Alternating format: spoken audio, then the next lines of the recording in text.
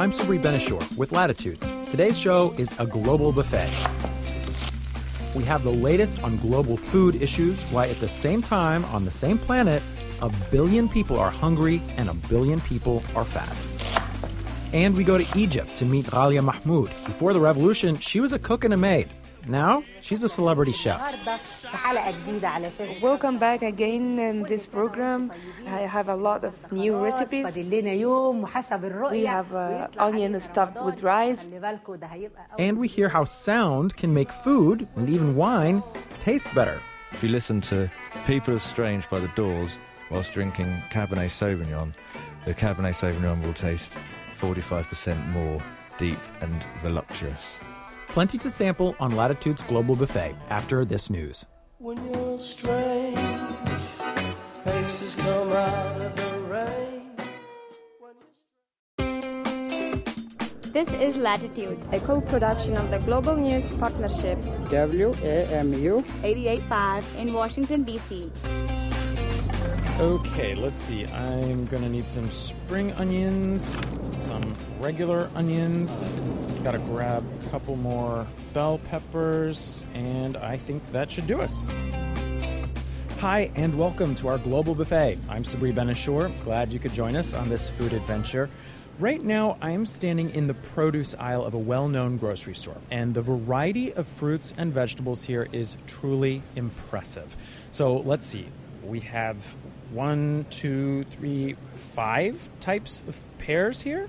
We have a pepper from Mexico. We have an eggplant from the Netherlands. Now, looking at all of this, how can it be that we have so much abundance, but 1 billion people on this planet are starving, and yet more than that, 1.5 billion people are obese? It's an irony on a planetary scale that is not lost on Raj Patel. I'm headed back to the studio to talk to him now. He's the author of a book called Stuffed and Starved. Okay, so Raj, why this crazy imbalance? That's the system that we've set up, Sabri. I mean, the world in which we live now produces more calories per person than ever before in human history, which means that if you are able to pay to eat in a supermarket, it looks like you have as many choices as you care to shake a stick at. But the sad fact is that we are also in a world where the way we distribute food is through the market. And when you distribute food through the market, you introduce 2 very simple rules. The first rule is that if you have money, then you get to eat. Even if that means the food comes from halfway around the world and out of season, if you have the cash for it and the desire to buy it, then you can have that. But the downside is that if you don't have money, then even if the food is right in front of you, then you starve. And that's why right now, where food prices are going up and up and they're reaching record levels again, we have around 1 billion people who are unable to eat, despite the fact that we have more food than ever before per person in human history. Can you give us a sort of dummy's guide to how this global food system actually works? Imagine, if you will, an hourglass, something that's wide at the top and narrow in the middle and wide at the bottom. And at the top, there are millions of farmers around the world and farm workers who work every day in the fields to get us our food. And then down the other end of the hourglass, there's billions of people across the world, 7 billion people, who eat every day if they can. But in the middle, controlling the distribution of this food are just a handful of corporations. And they operate by the rules that all corporations operate by. They buy cheap and they sell dear. And when they buy cheap, that means paying as little as possible for inputs and really paying workers as little as possible. And that's why, if you look at the people who are going hungry today, the irony is that the 1 billion people who go hungry in the world, who are malnourished, they are often working in rural areas. They're farm workers, or sometimes they're displaced farm workers, they're refugees. And at the other end of the food system, because the profit motive runs all the way through from farm to fork, there's a lot of motivation and incentive to sell things that human bodies are wired to crave, things that are rich in salt and fat and sugar. And that means selling us food that is more likely than not to make us overweight. So food that involves a great deal of processing and that is therefore much more profitable than food that can easily be plucked out of the ground and eaten raw. So it sounds like you're saying there's a total misalignment between profit, the market, and human health. We often get told that people who eat fast food are dupes, that they are fools for compromising their health by eating junk, and instead what they should be doing is going home and cooking pulses and beans and eating kale. But that ends up blaming the victim, because if you look in areas where fast food is readily available, that's often in areas where fresh fruits and vegetables are not available. It's often also in areas where people are time poor. So if you're trying to hold down 2 jobs so that you can hang on to whatever looks like basic health care, and you're trying to make the rent or make a mortgage payment, and you're running from one place to another, and you have to pick up the kids, then the only time that many people can find to eat a meal is off their laps. And when you have that sort of a situation, then that's a situation in which fast food becomes a natural way of eating rather than the sort of strange phenomenon that we ought rightly to regard it as being. Raj Patel, thank you so much for joining us. Thank you. C'est au Manhattan fast food Dakar, Sénégal, cinéma le Paris. Demain je serai parti. La gare Dakar, Bamako, Mopti, y a pas de problème, tout va bien. Aujourd'hui je me marie, j'ai confiance, amour, solo, Gao, l'Algérie, Tunisie, Italie, y a pas de problème. J'aime au Manhattan fast food Dakar, Sénégal, cinéma le Paris. Ascenseur pour le ghetto, il est minuit à Tokyo, il est 5 heures au Mali. Quelle heure est-il au paradis? Fast food is partly responsible for the explosion of diabetes and other health problems we see, but that doesn't stop it from being one of our most popular exports. You can find golden arches from Paris to Pakistan. And one country poised to experience the American fast food diet for the first time is Myanmar, formerly known as Burma. International sanctions have been lifted following major political reforms and the country's opening up economically. But any fast food chain that wants to take a bite out of this new market will have some local competition. Becky Palmstrom checks out food on the go, Burmese style. Here in downtown Yangon, we're surrounded by old colonial buildings. Women stand on the cracked pavement selling papaya salad, bean pancakes and deep-fried insects. We're in a tea shop on a typical monsoon afternoon. I'm sitting with U Tin Ong, who runs one of the best restaurants in town. Myanmar taste is Myanmar like spicy food. If they have chili and they have a sauce, they can eat. They can finish their lunch. So, U Tin Ong is ordering for us. I'm just about to eat some of this tea leaf salad, and it looks delicious. It's got a little bit of chili on the outside, sesame seeds and dried shrimp and fermented tea leaves.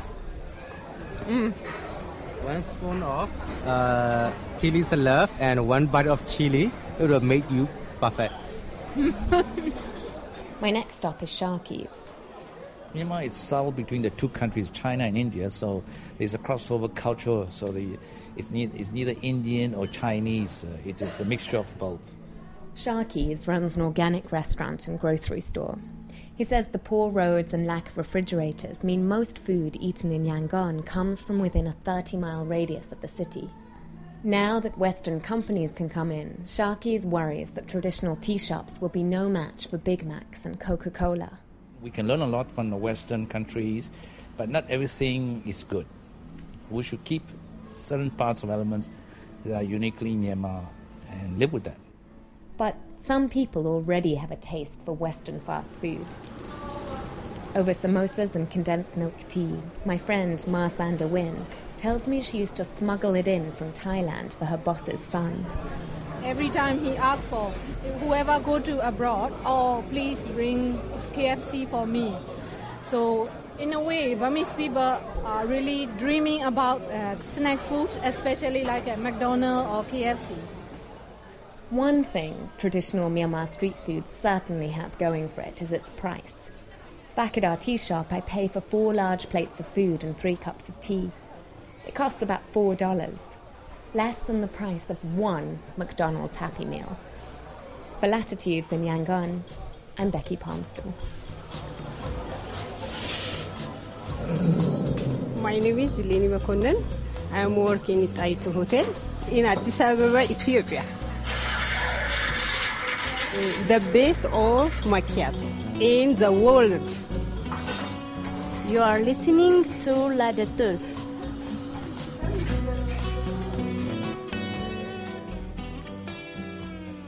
Ghalia Mahmoud labored for years as a cook and a maid to an upper-class Egyptian family. But the upheaval after the Egyptian Revolution catapulted her to national fame as a celebrity chef. Now the feisty 33-year-old Ghalia is known as much for the advice she dishes out to callers as she is for her recipes. Her show is broadcast on TV 25. It's a channel named for January 25th. That's the day former President Mubarak fell from power. Dale Gavlak caught up with Ghalia and Mohammed Gohar, the TV exec who discovered her, in Cairo.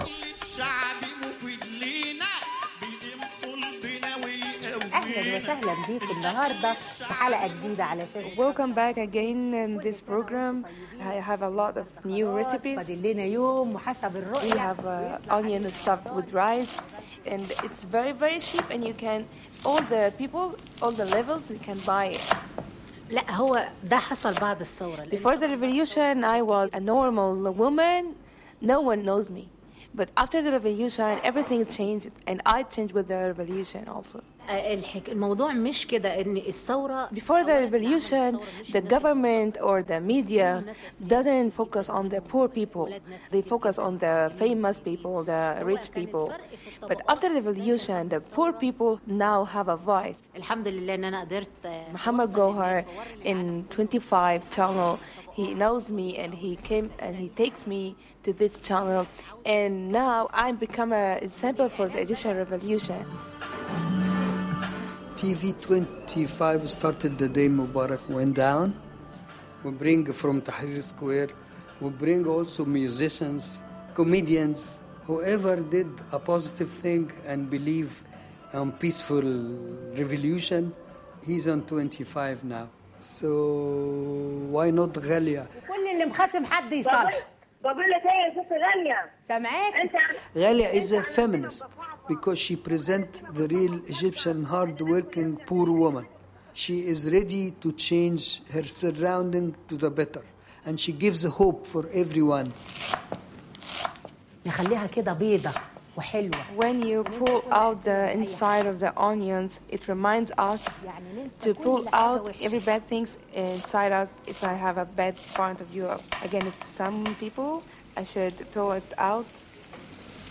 In my program, I'm not focusing only on cooking. I tried hard to put some advices for people. For example, we ask people to take care of the stepmothers and to forgive others. They should treat their husbands well and don't spend a lot of money and to prepare a good recipe. Hello.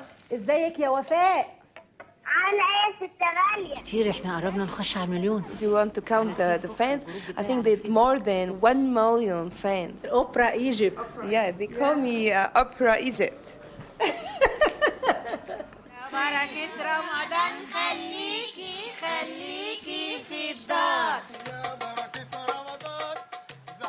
Coming up, we'll hear how a veteran from Iraq and Afghanistan turned to growing things, to farming, to help him deal with PTSD and life after war. That's next on the Global Buffet from Latitudes. This is the Global Buffet on Latitudes. I'm Sabri Benashur. Food has the ability to comfort, sometimes just because it tastes great. Sometimes it's about remembering, bringing back memories from childhood, maybe something your mom used to fix you as a special treat. And for some, food is about forgetting and about moving on. Alexander Sutton is a farmer and a war vet. He joined the military straight out of high school, spent 13 years as a sniper in Iraq and Afghanistan, and in 2007, his legs were blown off by a roadside bomb. He walks on titanium legs now and takes more than 15 medications for post-traumatic stress. According to the Department of Veterans Affairs, one veteran commits suicide every 80 minutes. But for Alexander Sutton, farming is helping him move forward, one step at a time. Alex Blair has his story. Good morning, USA. Good morning. My name is Alexander Sutton. This is my lovely wife-to-be, Jessica Soberhorn. We are the proud owners and operators of Sutton Heritage Farms. Alex may not have his own legs, but he is still strong, tall, and broad. He can hoist a small woman like me up on his shoulders in one swoop, as if I were no more than a sack of chicken feed. He and Jessica live in the small town of Jackson Springs, North Carolina. It was pretty much love at first sight. Jessica says they met when he answered her call on Craigslist, looking for someone to go fishing with. Alex replied, and we went fishing, and that's all she wrote. we pretty much had decided at the end of that day that we were going to date, and then after a while, about 6 months of dating, we decided that we probably wanted to spend the rest of our lives together. Started looking for a place out. And they found a place, a home for themselves and their animals. Dozens of birds wander around the front yard. You have to step carefully around them and keep an eye out for the odd, angry goose. Their farm specialty is heritage poultry, chickens with strange names. We have Barred Rocks, Delawares, Dominicers, Gold Campine, Silver Sea Brights. They also have quails and ducks and turkeys. They have pigs and goats and horses and dogs and sometimes cows. Blue Silkies, White Silkies, Black Silkies, Buff Silkies. They also grow a bit of corn and soybeans. For now, they just sell the eggs and birds out of their home. It's nothing like his old job. When I was military, all I did was deal death. I mean, that's all I did was kill. There was nothing else to it. There was no taking prisoners. There was no taking hostages. There was no intel. It was just death and destruction. And it bothered me. It did. It really did, but I never let it because it was mission. I didn't have time to feel sad. I didn't have time to feel remorse. But of course, after the military, Alex did have time to feel, and to think about what came next, how to fill the rest of his life. If you spend, like me, I spent 13 years killing people. What am I supposed to do in the civilian world? I fall back to my roots, and I come from a small, rural community up in Iowa, and I'm a country boy. Alex is a really special veteran. His experience was as extreme and as intense and as lengthy as anybody that had served. That's Michael O'Gorman. He's the founder of the Farmer Veteran Coalition, a nonprofit based in California that works nationally with returning soldiers who want to get into farming. Michael says farming and soldiering have a lot in common. They're both outdoor physical jobs. But not only that, farming offers something else that resonates with veterans. People talk about, farming, how healing that must be. The real secret to the healing is that they're needed. That's true for Alex. He says that his animals are like his soldiers. He feels responsible for their lives. They make him get up in the morning, even if he doesn't want to. I just want to be able to give back. You know, for my whole life, since I was 17, I've been in the military, and all I've been doing is serving my country. And just because I'm hurt doesn't mean I want to stop doing that. It's just I have to figure out a different way to do it. When I've spent time with Alex, I've seen him collapse, falling because his legs couldn't hold him. He had worked too hard. He can shut down for days at a time after he talks about his war experience in detail. Perhaps he'll carry his PTSD for the rest of his life. Even so, his story is one of possibility. That those who have lived through the worst and most awful parts of war don't have to feel like there's nothing else left for them. Well, you know, pain is temporary, pride is forever. Of course it hurts, and it hurts my body every friggin' day that I push it out here. But you know what? It's that pride. It's worth it all just to see that one little sprout come out of the ground, or to see that one little baby chip its way out of the shell. You know, it's worth every ounce of pain. Alex sees his work as a kind of penance. He feels he's paying a debt, making up for the lives he took and the lives he brings into the world now, and showing that even though life in the military is over, a life of meaning and service is not. For Latitudes, I'm Alex Blair in Jackson Springs, North Carolina. Producer Alex Blair is currently working on a documentary film about Alexander Sutton and other farmer veterans. The documentary is being produced by Vittles Films and will be released in 2013. You can learn more about the film on their website, vittles.us, and you can find them through our website, latitudesradio.org.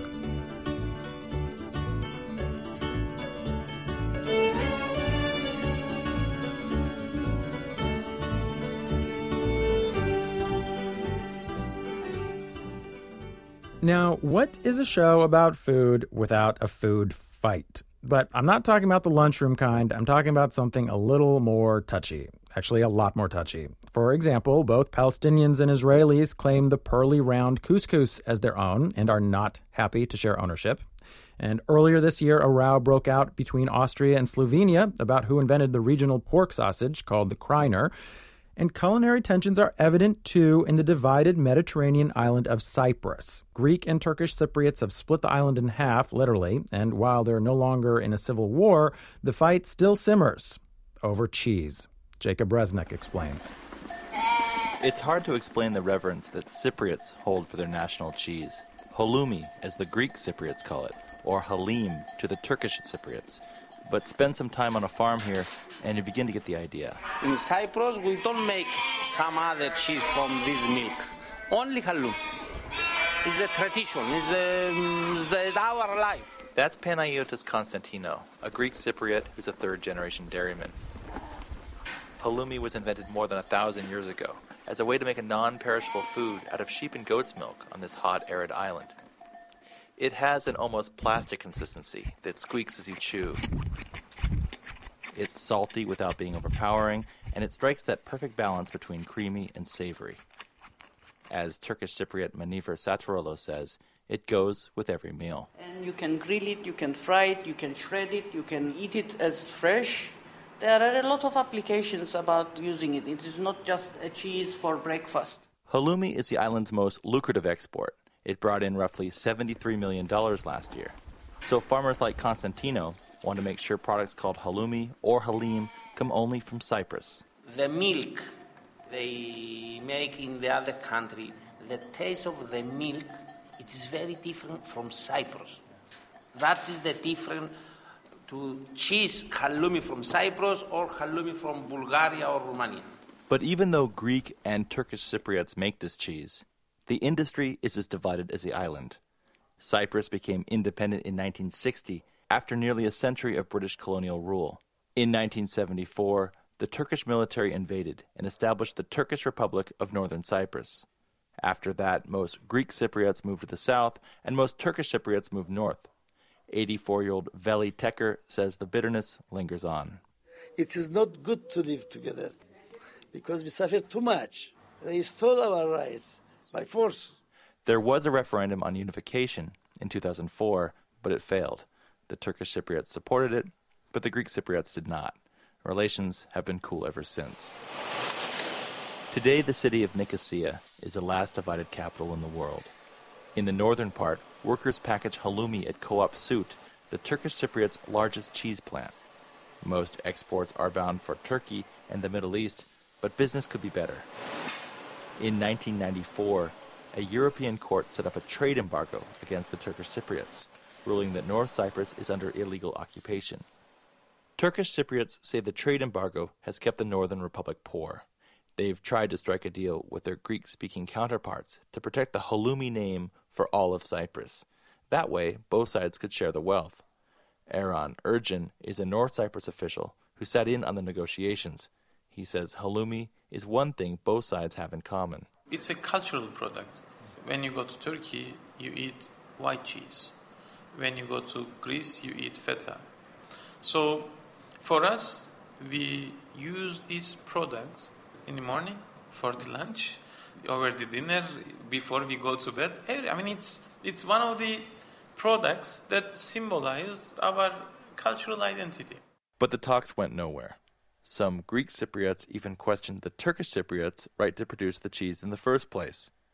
Some people might not be able to tell the difference, but Michael Petro, marketing director for one of the largest producers in the south, says the Greek Cypriot halloumi and the Turkish Cypriot halim just aren't comparable. Halim is something different with halloumi cheese. Halloumi cheese is the special cheese original from Cyprus, but halim is something different. For Turkish Cypriots like Aaron Ergin, the impasse is over more than cheese. The problem is that Greek Cypriots do not want to share this country with us. Either the halim or the governance, it's the same issue. As it stands today, Cyprus still doesn't have claim to either name, halim or halloumi. In the meantime, a German firm has copyrighted the name halim to sell in Europe. For Latitudes, I'm Jacob Resnick in Nicosia, Cyprus.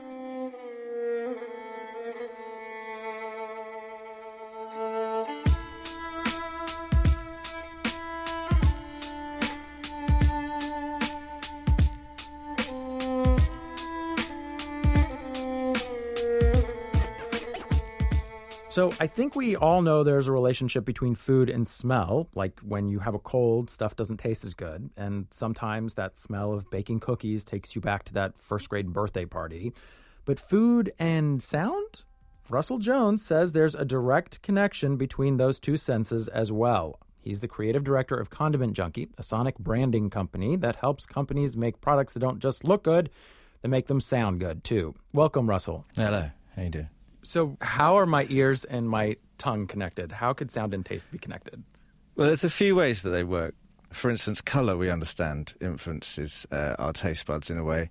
If something's brighter coloured, a fruit, we would believe that to be fresher and it's going to taste better. And that will probably trick our taste buds into thinking it does actually taste better. The idea that sound affects it has been something that no one's really thought about. So we've discovered that there's actually a neuropsychological link between the senses. If you change the sound that you're listening to when you're eating something, it will taste different. It's sort of a backdoor to our other senses by kind of hitchhiking on the connection that all of our senses share somehow? Yeah, absolutely. It is like that. So they're all linked. So if we find the right thing, the right sound, the right instrument, the right tone that's specifically linked to the taste of something that's the taste of sweet, then we can affect that taste. We can influence how you perceive it. All right, well, let's try this out. Let's take a listen to some of these sounds that you'll have developed. Okay, so they're going to play a sound. Don't tell me what it is, and I will try and guess.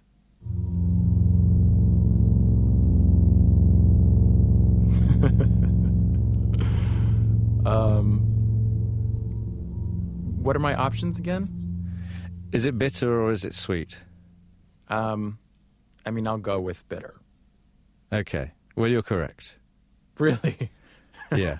Bitter is, as you just heard, it's low, it's kind of brassy, it's legato, it's very slow. Well, what does a sweet sound taste like? Or what does a sweet taste sound like?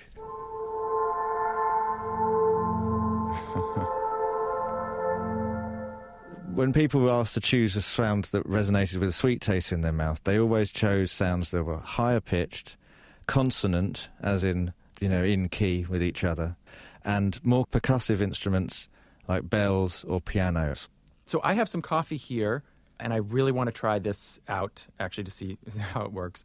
Well, the best thing to do would be to have a sip of the coffee, experience the taste sensation that's in your mouth then, and then we'll trigger one of the sounds. Have a think about what happens in your mouth, where the flavour is in your mouth, and then play the other sound immediately after it. All right, so here we go.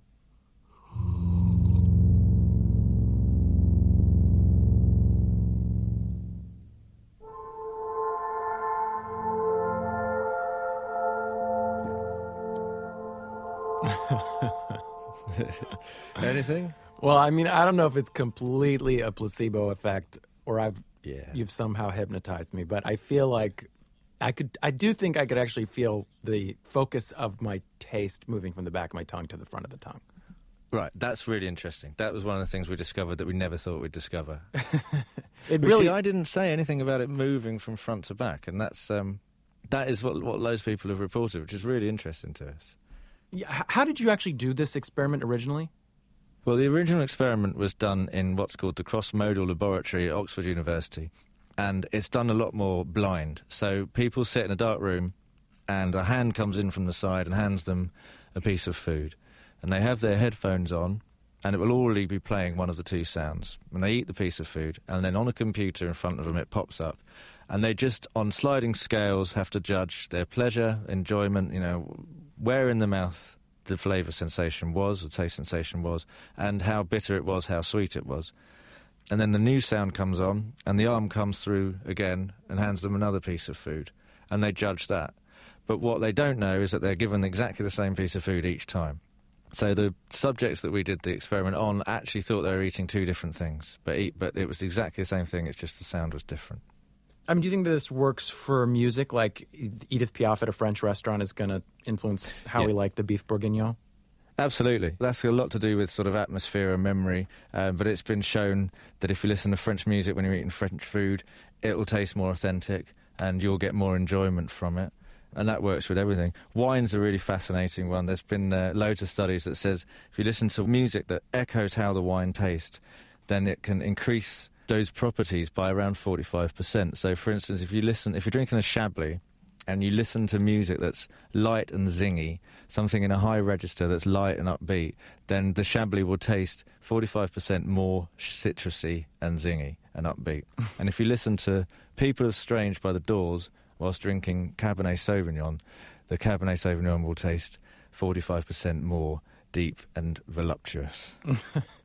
Is anyone using this idea now?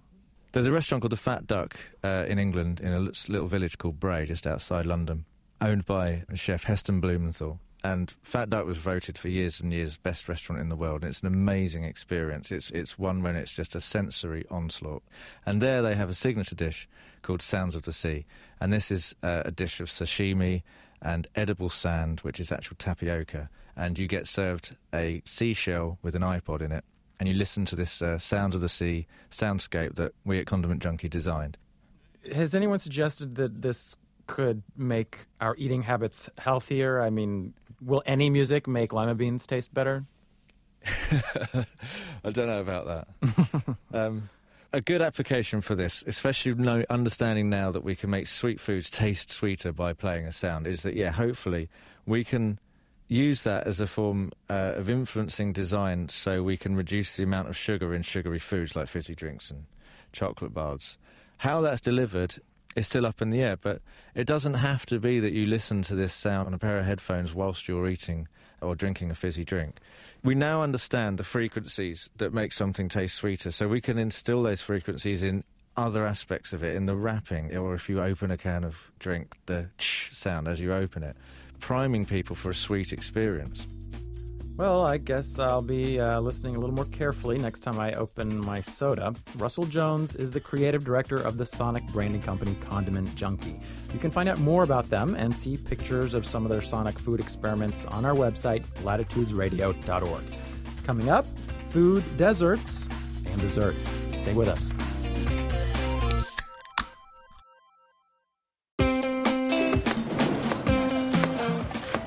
Welcome back to Latitudes. I'm Sabri Benishore, and I am at the DC Central Kitchen, where there are giant kettles of boiling stew, and teams are chopping up chickens. And I'm here with Brian McNair, who's the Chief Development Officer here. Tell us a little bit about what's cooking. So it looks like today we're doing a chicken and potato stew. As you can see, there's some fresh fennel in front of us. There's also some really nice bright purple eggplant. These kettles serve 2,600 meals, mostly to all the city shelters. A salad goes out with a hot meal every single day. And tell me, where does this food, these eggplants, this fennel, where does the food come from? Well, a lot of the eggplant and fennel you see here right now comes from local farms because we've made a really strong move toward purchasing local. Quite frankly, it was to support local farmers, but mostly to save money. There's an incredible amount of produce being wasted on our farms locally because they don't have the transportation to really get it to where it needs. It's all about distribution.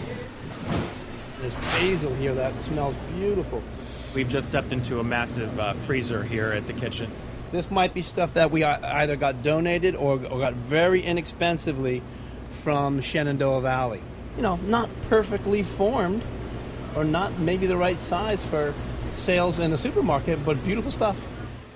So Brian says they're saving these not quite perfect looking veggies from getting plowed under as compost. In fact, the Natural Resources Defense Council says we waste 40% of our food in this country. On average, that means every household wastes more than $2,000 worth of food every year. Think about restaurant leftovers, your leftovers, the things your kids refuse to eat, plus all the produce that grocery stores have to throw out because it goes bad. The great irony here is that there are places where they would love to have that produce. They're called food deserts, places where there are no grocery stores. So DC Central Kitchen tries to get food into these neighborhoods with its Healthy Corners program. I'm with one of their drivers now, and we've got green peppers, peaches, grapes, and trail mix in the trunk. It's me, Healthy Corners. Okay, I'm Good morning. Good morning. How was your holiday? Great. I'm Deborah Smith. I am the case manager at Milestone Place. Milestone is a residence for those who have been homeless. and they stay here until they can get permanent housing. Debbie, can you tell me why you participate in this program, why you bring these items here? Well, first of all, it's not a place close by. Transportation is an issue. We don't even have a lot of small stores. They don't have a lot of fresh produce. At the corner store sometimes, is it actually cheaper to maybe buy that bag of potato chips than... Sure it is. And that's what you're trying to change. This is better for you. But you can't always say, eat this because it's better for you. You just say, try it. I've cooked it this way, I've had it this way, and, try this for a snack. It does not work to tell somebody that, you're doing it all wrong. Because they say, I've lived these many years and I'm doing pretty okay. You have to let them see that they are doing something right. And just like people used to cook greens. They cook them forever, which is not good. But they would drink the liquid that they were cooked in. And so you have to tell them you were drinking all the nutrients. You let them know that beans that people used to eat a long time ago are wonderful for you. But that used to be a poor man's dish because a lot of poor people were eating pretty well when they had their own gardens. So you have to be careful how you approach people with trying to get them to change behaviors. So at this point, let's get back to Raj Patel, who we met at the start of the show. Raj is the author of the book Stuffed and Starved. Raj, you've written a lot about making food systems local. What do you think of this effort by DC Central Kitchen? I think that the work that the DC Central Kitchen is doing is absolutely incredible. It's vital, and they're really sort of leading the way in pioneering innovative solutions to fighting hunger. But I mean, I have a sort of deep problem with food banks, which is that I don't think they should exist. I think that it's an indictment of our society that we should have food banks in any way at all. Now, of course, the DC Central Kitchen isn't just a food bank. I know they're doing other things, particularly through youth training, for example. But I think that's much more what we should be thinking about in terms of, if we are serious about things like eradicating hunger, then absolutely what we need to do is find communities that are underserved, that have poor access to fresh fruits and vegetables, and come up with new and exciting and imaginative ways of meeting that need. But we should also understand that the reason most people in the United States go hungry is not because there isn't a Walmart in their community selling them organic vegetables. It's because of poverty. And that's why nearly 50 million Americans are food insecure at the moment. It's not because of a deficit of kale. It's because of a deficit of money. And if we're serious about fighting hunger in inner cities or anywhere else, we need to be thinking much more about fighting poverty. And that's something that doesn't seem to be on the agenda as much as it should be. Developing regional markets, eating local, does that address poverty and hunger? No, I mean, I think this is one of the issues around the eat local movement, that when people say, well, the people who eat locally are just snobs, while unkind, there's a sliver of truth to that if one thinks that people who are advocating eating locally, as I do, are only saying merely what we have to do is eat sort of local kale. The kale is grown just round the corner. There's something fantastic about this kale. If we all eat this kale, everything will be fine. Of course, that's nonsense. But I certainly think that eating locally and actually addressing poverty head on, rather than using the food system to do it, I think that's a way that we can tackle issues around poverty, around hunger, around inequality, and certainly around some of the diet-related disease that we're also seeing.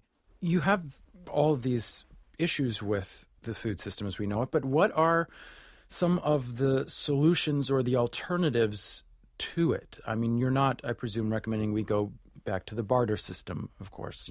What is an alternative? Well, the good news is that there are thousands of experiments around the world looking at precisely how it is that we might eat better tomorrow. For example, in Central America, there's something called campesino a campesino, farmer to farmer, or peasant to peasant, where farmers will share knowledge about what seeds work together and what sort of microclimates are good for producing greatest yield, and these kinds of ideas, in which a government plays a role, but it plays a role as a facilitator, not as a dictator, as it were, and in which markets are available, but they're not dominated by any one supplier or one buyer. These kinds of situations, I think, we already know about. In Belo Horizonte, for example, in Brazil, there are a range of ideas just like this, where it involves farmers markets, it involves posting notices of what the local prices are and circulating these prices on TV, on the radio, and putting them up in bus shelters so people know where to go for the best priced food. You have sort of community kitchens that provide really good cheap meals that are sort of cooked on the spot, and they tend to be very healthy and made with fresh produce and affordable to all. And by having government in a position of an enabler, and by keeping markets working well, so that markets are not dominated by a few large corporations or skewed in favor of one organization or another, you can create these robust, healthy communities, cities where everyone moves towards being able to eat properly. And if you combine that sort of approach to the food system with an idea of fighting poverty very directly, you get to a world where all of a sudden hunger starts to be something that's merely a bad memory. Raj Patel, thank you so much for joining us today. Sabri, it's been a pleasure. Thank you. For a while, all we did was smile. We laughed at our mistakes, eating cake to our heart's delight. But tonight, you've lost your appetite, and someone's gotta pay. But please take my advice, don't throw this away. Don't you throw it away, because if you do, it's you who'll be crying. So, food and poverty, food and nationalism, food and sound. How about food and nuclear weapons? Why not? And for this, we go to Iran. Much of the world suspects Iran is trying to develop nuclear weapons. Iran says it's just looking for energy. But regardless, that fight is landing in the kitchen. Sanctions have driven up the cost of food, and that's led to protests. When the price of chicken went up, the Iranian chief of police directed state television not to broadcast footage of chicken dinners to avoid provoking public unrest. But rising prices have not stopped Iranians from picnicking. Latitudes' Andrea Wenzel went to Iran recently as a tourist and got to see what was on the picnic blankets in Esfahan's Imam Square. A woman sitting in the grass beckons me. She's prepared a plate full of mixed nuts for me to try. Hazelnuts, cashews, pistachios seasoned with saffron. I'd kind of expected this. Iranians are famous for their picnics and their hospitality. Welcome to Isfahan. Still, coming from the land of the great Satan, I hadn't expected the welcome to be quite so warm. America, best country in the world. The novelty of American tourists elicits emotional, even intimate confessions from other people in the park. A woman in her 50s says the secret to her youthful appearance is her divorce. A young man complains about the challenges of dating here. Meanwhile, at the market, the talk is of fruit. Apricots, melons, pomegranates, plums, fresh white mulberries. Iranians cherish their fruit. They write poetry about it. One vendor even serenades his cherries.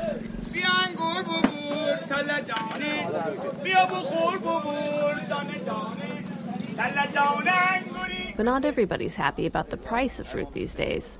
The late Ayatollah Khomeini once said the Islamic Revolution in 1979 was not about the price of watermelons. But the price of watermelons is an issue these days. Because of inflation, they cost 1,000 times what they did in Khomeini's day. In fact, the cost of living in general is starting to pinch, and more sanctions will only make it worse. Still, you can't have an Iranian picnic without fruit or ice cream. Like Americans, Iranians love their ice cream. In the ancient city of Shiraz, a man who says he's a fan of Barack Obama serves up sticky, sweet faluda, icy vermicelli noodles mixed with rose water and ice cream. I devour it. But then there was the ice cream I didn't have. In Tehran, at the top of Milad Tower, there's a VIP restaurant that sits 1,400 feet above the city sprawl. Not too long ago, Iran's ultra-elite could go there and order ice cream sprinkled with edible flecks of gold. It sold for several $100s a dish. But that was before the supreme leader declared the golden scoops to be haram, that is, forbidden under Islamic law. Back on the ground, I find golden ice cream in a more accessible form, the tried and true traditional stuff, colored with saffron. As I bite into it, I say a silent thanks. So far, neither the Iranian regime nor U.S. sanctions have found fault with this melty delight. Ice cream diplomacy, anyone? For Latitudes, I'm Andrea Wenzel, Esfahan, Iran. Gelato al cioccolato, dolce un po' salato, tu gelato al cioccolato, un bacio al cioccolato, io te l'ho rubato, tu gelato al cioccolato. Bon appétit! Nusha John. Tuck in. Itadakimasu. Buen provecho. Guten Appetit. 希望你喜欢这顿饭。